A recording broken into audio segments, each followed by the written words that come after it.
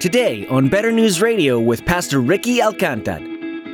Ruth and us are always in the same place. You can believe God is kind. I don't know how many people here, probably most people here would come in, and if I asked you, hey, do you believe God is kind? You would say, yeah, sure, confessionally, that's true. It's in our statement of faith, I believe God is kind. But it is another thing entirely to live your life relying on the kindness of God, which is what Ruth is doing. She is walking to a place she's never been, to be among a people she's never met. Hope in God, oh my soul, He is strong and He is strong to save. Hope in God, He's a rock in your hiding place. He's a mighty fortress. Quite often we hear in church about God's generosity. The Bible describes how God is merciful to the Israelites, and He's constantly meeting their needs. But have you ever really been touched by God's kindness in your life? Pastor Ricky discusses in today's message how you might benefit from God's love.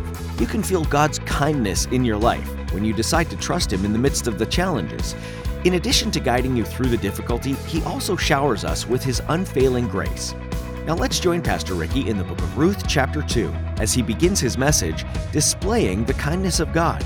Well, let's open God's word to the book of Ruth, chapter 2. Book of Ruth, chapter 2. And as we said last, we're doing the book of Ruth in the Christmas season for a number of reasons, but one of those is that the book of Ruth is the Bible's original Hallmark movie.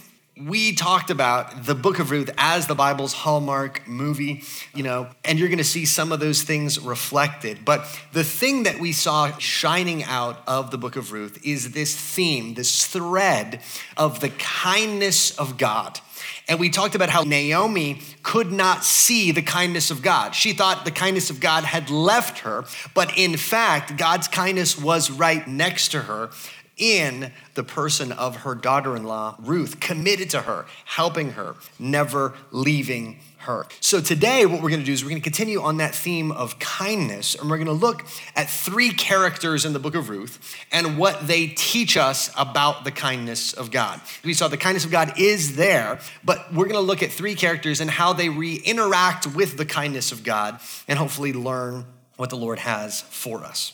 So let's pray briefly and then we'll jump right in. Lord, we do pray that you would open our eyes and open our ears to hear what you have for us today. God, help us to see this theme of the kindness of God. We pray that each person leaving today would leave changed by their encounter with your kindness. In Jesus' name, amen. Well, first, let's look at the character of Ruth. Ruth chapter 2. What do we learn about Ruth? We learn that Ruth shows us someone relying on the kindness of God. Now, Naomi had a relative of her husband's, a worthy man of the clan of Elimelech, whose name was Boaz. And Ruth, the Moabite, said to Naomi, "Let me go to the field and glean among the ears of grain after him in whose sight I shall find favor." And she said to her, "Go, my daughter." Now, here it's important to note that the narrator is inserting verse 1. In verse 2, Ruth has no plan to go to Boaz's field. She's just basically saying, hey, let me go out and let me just see where I can find us some food, essentially. We focused on Naomi, but we're going to push the camera in toward Ruth. This is Ruth's close-up. Think about what Ruth would have been experiencing at this time. She had grown up not in Bethlehem, but in Moab. She grew up with Moabite customs, Moabite dress, Moabite religion. And yet, as she's growing up, this Hebrew family enters her world. They come speaking of their God, Yahweh, and she ends up marrying one of the sons and begins to be tightly joined into this family. And everything seems good, only for her husband to die.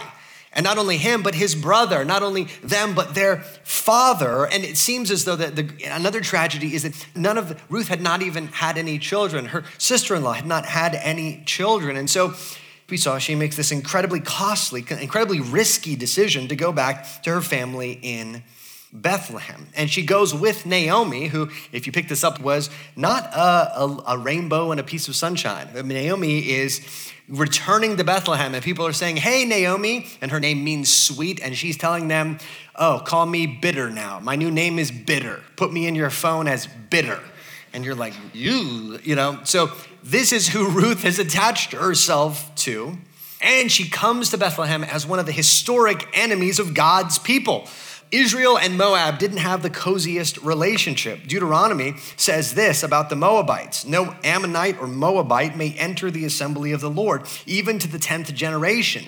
None of them may enter the assembly of the Lord, because they did not meet you with bread and with water on the way when you came out of Egypt, and because they hired Balaam to prophesy against you. You shall not seek their peace or their prosperity all your days forever. The Lord essentially said, don't go to Moab. Of course, something that Elimelech and Naomi did not listen to.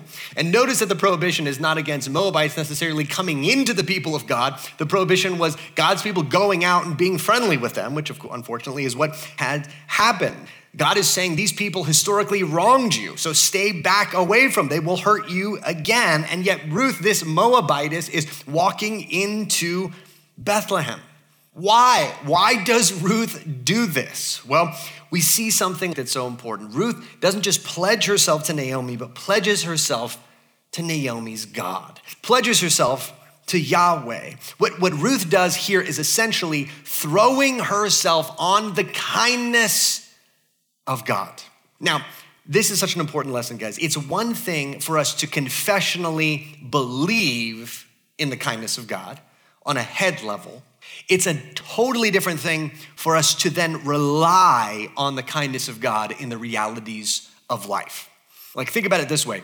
My boys have this one spot in the river in Ruidoso that they love to go to. And if you're from out of town, when I say river in Ruidoso, it's a generous term. And so it's not as though you're like, where is the other bank of the river? It's like, oh, there it is, right there. So it's like, it's 8 feet or something. And it's fun. The kids can get in there and play. We have this one spot they love to play in. But one of the things that always happens is, as a parent, you kind of look at this bank, and there's rocks in the river, and you think, oh yeah, I could get across the river pretty easily. Pretty spry. I'm a spry 35-year-old. And you could, I'd go there, and then pop, and jump over, and you're like, yeah, we're good. But eventually, one of your kids will take your hand, one of my boys at least, take my hand and say, I want to go to the other side. And all of a sudden, the head knowledge I have about those rocks is tested, right? All of a sudden, I have to actually go out and put my weight on the rocks. And there's that moment of truth with every rock, right? Where you transfer your weight to that foot on the rock, and you feel it go like, and you think, is that going to be like, or is that going to be whoop, down the river, which has happened before. And so in a similar way, Ruth and us are always in the same place. You can believe God is kind. I don't know how many people here, probably most people here would come in, and if I asked you, hey, do you believe God is kind? You would say, yeah, sure, confessionally, that's true. It's in our statement of faith, I believe God is kind. But it is another thing entirely to live your life relying on the kindness of God, which is what Ruth is doing. She is walking to a place she's never been, to be among a people she's never met, relying not on Naomi, but on the kindness of Naomi's God. And Ruth, remember, she is vulnerable. This is a great risk for her. She has no male relatives to be her advocate. One of the ways the Hebrew justice system worked wasn't that they had like Hebrew cops that would drive around in Hebrew squad cars in the ancient world. A lot of law enforcement was done by your male relatives, right? What kept everybody in line was like, hey, if you kill somebody or you wrong somebody, me and my cousins and uncles, we're gonna come get you and avenge you, right? But Ruth has none of that. Naomi has none of that. And anything Naomi had, she's left that people, remember? And not only that, but Ruth is an outsider. Again, she's a Moabitess. And she has no economic standing, no social standing, right? This is somebody who's uniquely vulnerable and is in the time of the judges. This is a period of chaos where everybody is doing what is right in their own eyes, where, man, read the end of the book of Judges. It is utter chaos. Right? A person's concubine is killed and divided up and sent to the corners of Israel, and you just think, this is a lawless mess. That's what Ruth is walking into. Ruth is walking in alone. The only thing she has to rely on is the kindness of God. And yet, there is a step for her to take. In the Old Testament, God's kindness is embedded into the Old Testament law. There's provisions in the Old Testament law that those who are poor or fatherless or widows or sojourners, that there is provision for them in the law of God. They are essentially left scraps in the field. Not all of it is to be consumed. Some is to be left over for those in need. And so Ruth heads out into the field to rely on the kindness of God. And notice something else, that reliance on the kindness of God is not opposite resourcefulness.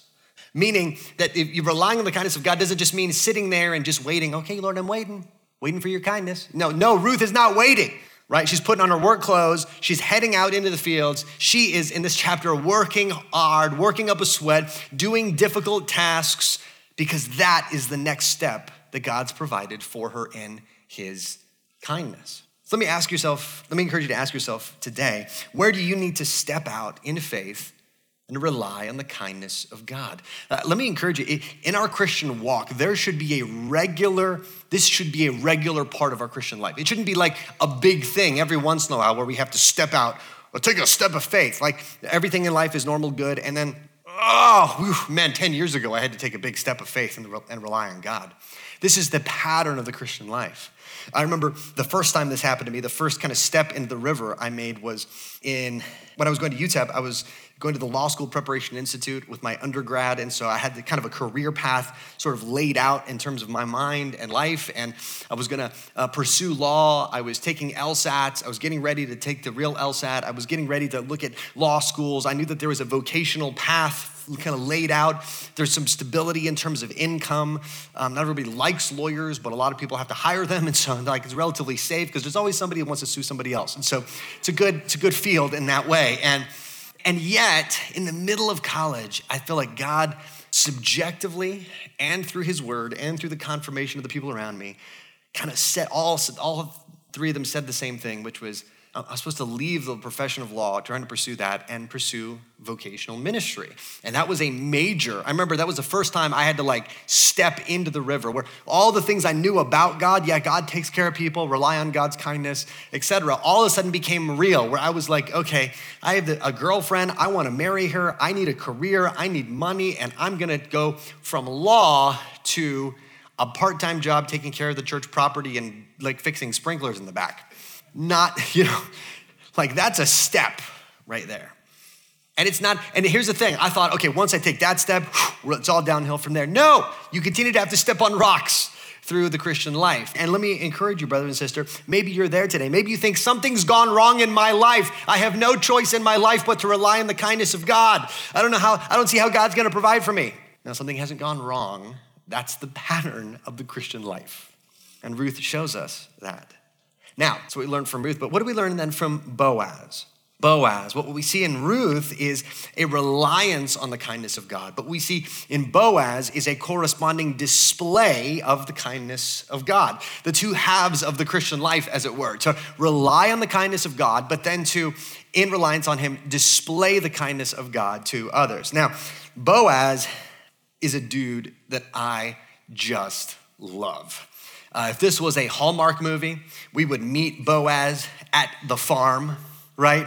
He would have inexplicably tight Wranglers around his calves. And you're like, man, look at the calves on that guy, right? He's got his sleeves rolled up with big, veiny forearms, and he's baling hay, and his hair is tousled by sweat somehow. And then you meet the character and you're like, oh, he's probably just a farmhand. And then at the end of the interaction, the meet cute with the girl, all of a sudden you realize, oh, he owns the farm. Oh, he's rich. Not only does he have incredible Wrangler calves, he's rich, right? And you begin to think, oh, I know what's gonna happen next, right?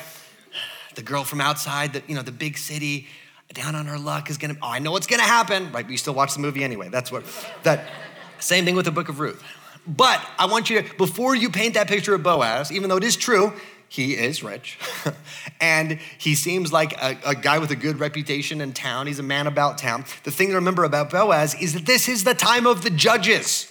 Nobody is showing kindness to anybody. Even Israel's rulers, even Israel's rescuers are showing poor character, right? This is the time of guys like Samson. You're like, on the one hand, super strong. On the other hand, horrific womanizer, right? And you're like, it's a mixed bag.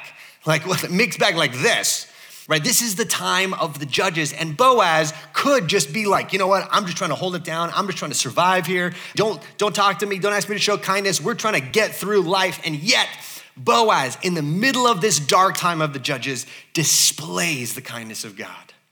Why does he do this? Well, look at his introduction in verse 4. And behold, Boaz came from Bethlehem, and he said to the reapers, "The Lord be with you." And they answered, "The Lord bless you." First thing we learn about Boaz is Boaz displays a God-informed kindness. The kindness that Boaz displays flows from his relationship with the Lord. It's not as though Boaz just happens to be a nice guy. Boaz displays the kindness of God because he knows the kindness of God.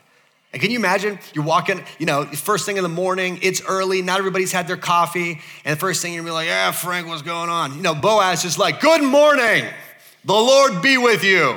And then the whole field yells back, "The Lord bless you," right? You're like, okay, this guy's a different field. Something's going on different. What's different about Boaz? He loves the Lord. It just flows out of him. That's his introduction. And let me just say this. If you struggle to show the kindness of God to others, maybe start further back and ask, do you know the kindness of God yourself? Is your relationship with the Lord one in which you experience the kindness of God? Because if you do, it'll overflow into life. All right, let's keep going with Boaz. Verse 5, then Boaz said to his young man who was in charge of the reapers, "Whose young woman is this?" And the servant who was in charge of the reapers answered, "She is the young Moabite woman who came back with Naomi from the country of Moab. She said, 'Please let me glean and gather among the sheaves after the reapers.' So she came, and she has continued from early morning until now, except for a short rest." Then Boaz said to Ruth, "Now, listen, my daughter, do not go glean in another field or leave this one, but keep close to my young women. Let your eyes be on the field that they are reaping and go after them. Have I not charged the young men not to touch you? And when you are thirsty, go to the vessels and drink what the young men have drawn." Second thing we see about Boaz is he displays a caring for the vulnerable kindness, a type of kindness that cares for the vulnerable. Now, some people, I think on a superficial reading, knowing where the story is going, says, oh, he sees Ruth, she's a cutie. And so he's like, "Hey, who's this? Who's in the field over here?" That is not what's going on, okay? Remember, Ruth is dressed for work, has been working for a number of hours in the sun and field. And let me just say, ladies, who of you, after wearing work clothes, your worst, dirtiest work clothes, and working in the sun for 5 to 6 hours, would like to meet a handsome young bachelor? No, not your best look, right? This is not an Instagram moment, right? Boaz is not like, "Look at that cutie," and be like, he's just like, I don't know this worker. Who is this worker? But what he finds out about her is that she is the young Moabite woman. Now, the thing that Boaz does in his oversight of his fields is he doesn't look for who's the biggest producer, who's making me the most money, who am I gonna give a raise to? He sees the vulnerable. He sees a woman without a man. In other words, somebody who's taking advantage of that Old Testament provision and saying, who is this? What's their story? His eyes go to the vulnerable, not the most powerful, not the most impressive, not the prettiest, but the most vulnerable. And in this, he displays something of the kindness and character of God. God, over and over in the Old Testament, his eyes are not just, okay, who's the most impressive? Remember how he picks David? And Samuel has to go through that long line of brothers. He's super tall, he's super handsome, he's super good. And then all the way down, the young brother. That's the way the Lord works. His eyes are on the young, the vulnerable, the weak, right? This is a theme continually, and it should be a theme in our lives as well. I grew up here in the church, and everybody from that era will testify and say amen to the fact that I was truly horrific at sports.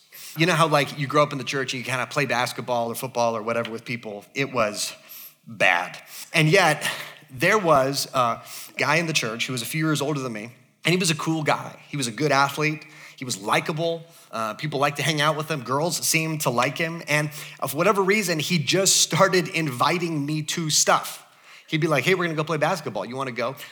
I'm the last person you call if you wanna go play basketball. And yet this guy's like, he sees two things about me. He's terrible and has no friends. I'll invite him, right? And it meant the world to me. And actually, I saw him a couple weeks ago. And we're grown and adults, and I'm still terrible at sports. But I saw him, and I was just like, "Bro, I don't think you'll ever understand what that meant to me." like overlooked by everybody else, not invited, but you invited me. Man, that really meant a lot. Like, and the feeling that creates, that the kindness that it displays, that should be a perennial thread in the Christian's life. Who's the vulnerable? Who's the overlooked? Let me look and show kindness to them. Verse 10 says this, then she, Ruth, fell on her face, bowing to the ground, and said to him, why have I found favor in your eyes, that you should take notice of me, since I am a foreigner? And notice, I'm gonna pause there. Notice this. Every time Ruth is introduced, without fail, it says Ruth the Moabite. Even in verse 6, it says Ruth the Moabite from the country of Moab. It's trying to be like, listen, she ain't like the other people. You have no obligation to help her. Verse 11, but Boaz answered her, all that you've done for your mother-in-law since the death of your husband has been fully told to me. You've left your father and mother and your native land and have come to a people that you did not know before. The Lord repay you for what you have done, and a full reward be given you by the Lord, the God of Israel, under whose wings you have come to take refuge. Boaz displays an outsider welcoming kindness. It would be an easy excuse for Boaz to show no kindness to Ruth because she was not actually one of the people of God. You could take all the provisions in the Old Testament law and say, listen, I don't have to frankly do any of those because she's a Moabite. Doesn't qualify, doesn't have to qualify. And yet Boaz says, no, she does qualify. Everything that Boaz does, you can see, he brings her into his people. First, he says, no, don't go to the other fields. It is dangerous out there. In fact, Naomi references at the end of the chapter, don't go to other fields lest you be assaulted. So I don't know what the security situation is in Bethlehem, but it is bad, right? And Boaz is like, okay, first of all, don't go out there. Stay here. Second, I've charged all my young men. Don't even think about it. You're like, you know what? If she cleaned up, she might be cute. Nope. Right? And in fact, he's telling them, okay, draw water for her, protect her. You stay with my own household, my young women that are working for me, right? He brings her into the family of God. And this is what God does over and over in the Old Testament. Remember, Abraham didn't start out as an Israelite. Abraham started out as a pagan. And God brought him, in a sense, into his family. And through the Old Testament, there's these glimpses of God bringing other people into the family of God. So should it be with the Christian, to show kindness to the outsider. One of the most powerful moments for my wife as a teen, I was talking to her this, she was sharing how when she was a teenager, her family was going through a lot of difficult things. And one of the refuges that she found was going on mission trips down with our sister church in Juarez. And so she would come and do kind of mission evangelism work with them. And they could, I think the church there, the youth there, the parents there could just sense like, man, she needs family right now. And so they just brought her in.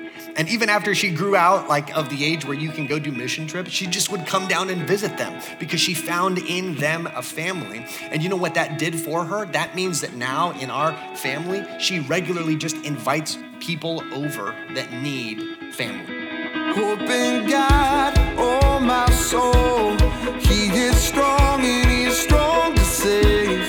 Hope in God, he's a rock in your hiding place. Thanks for being a part of Better News Radio, a ministry of Cross of Grace Church in El Paso, Texas. Pastor Ricky has been focusing on the birth of Jesus this Christmas season. There was nothing ordinary about Jesus coming into the world. He wasn't even born in a decent room, but in a barn among livestock. And yet, Bethlehem was where the plan of God started, the plan to save mankind from themselves, from sin. As we enjoy all of the festivities and goodies that come with the season, remember that underneath it all, we celebrate a miracle of saving grace. For more information about this ministry or about what you've heard today, feel free to send us an email at radio@betternewsradio.com. If you prefer, you can call us at 915-562-7100. We'd love to hear from you, and we'd be happy to help you. Again, that number is 915-562-7100. You can also learn more about Better News Radio, Cross of Grace Church, and Pastor Ricky, all at our website, betternewsradio.com. All of Pastor Ricky's messages through the Bible are available to listen or download for free at betternewsradio.com. Just click on the radio tab. If you don't see what you're looking for on the homepage, just click one of the navigational links to find more details about everything that you need to grow in your faith. Once more, that's betternewsradio.com.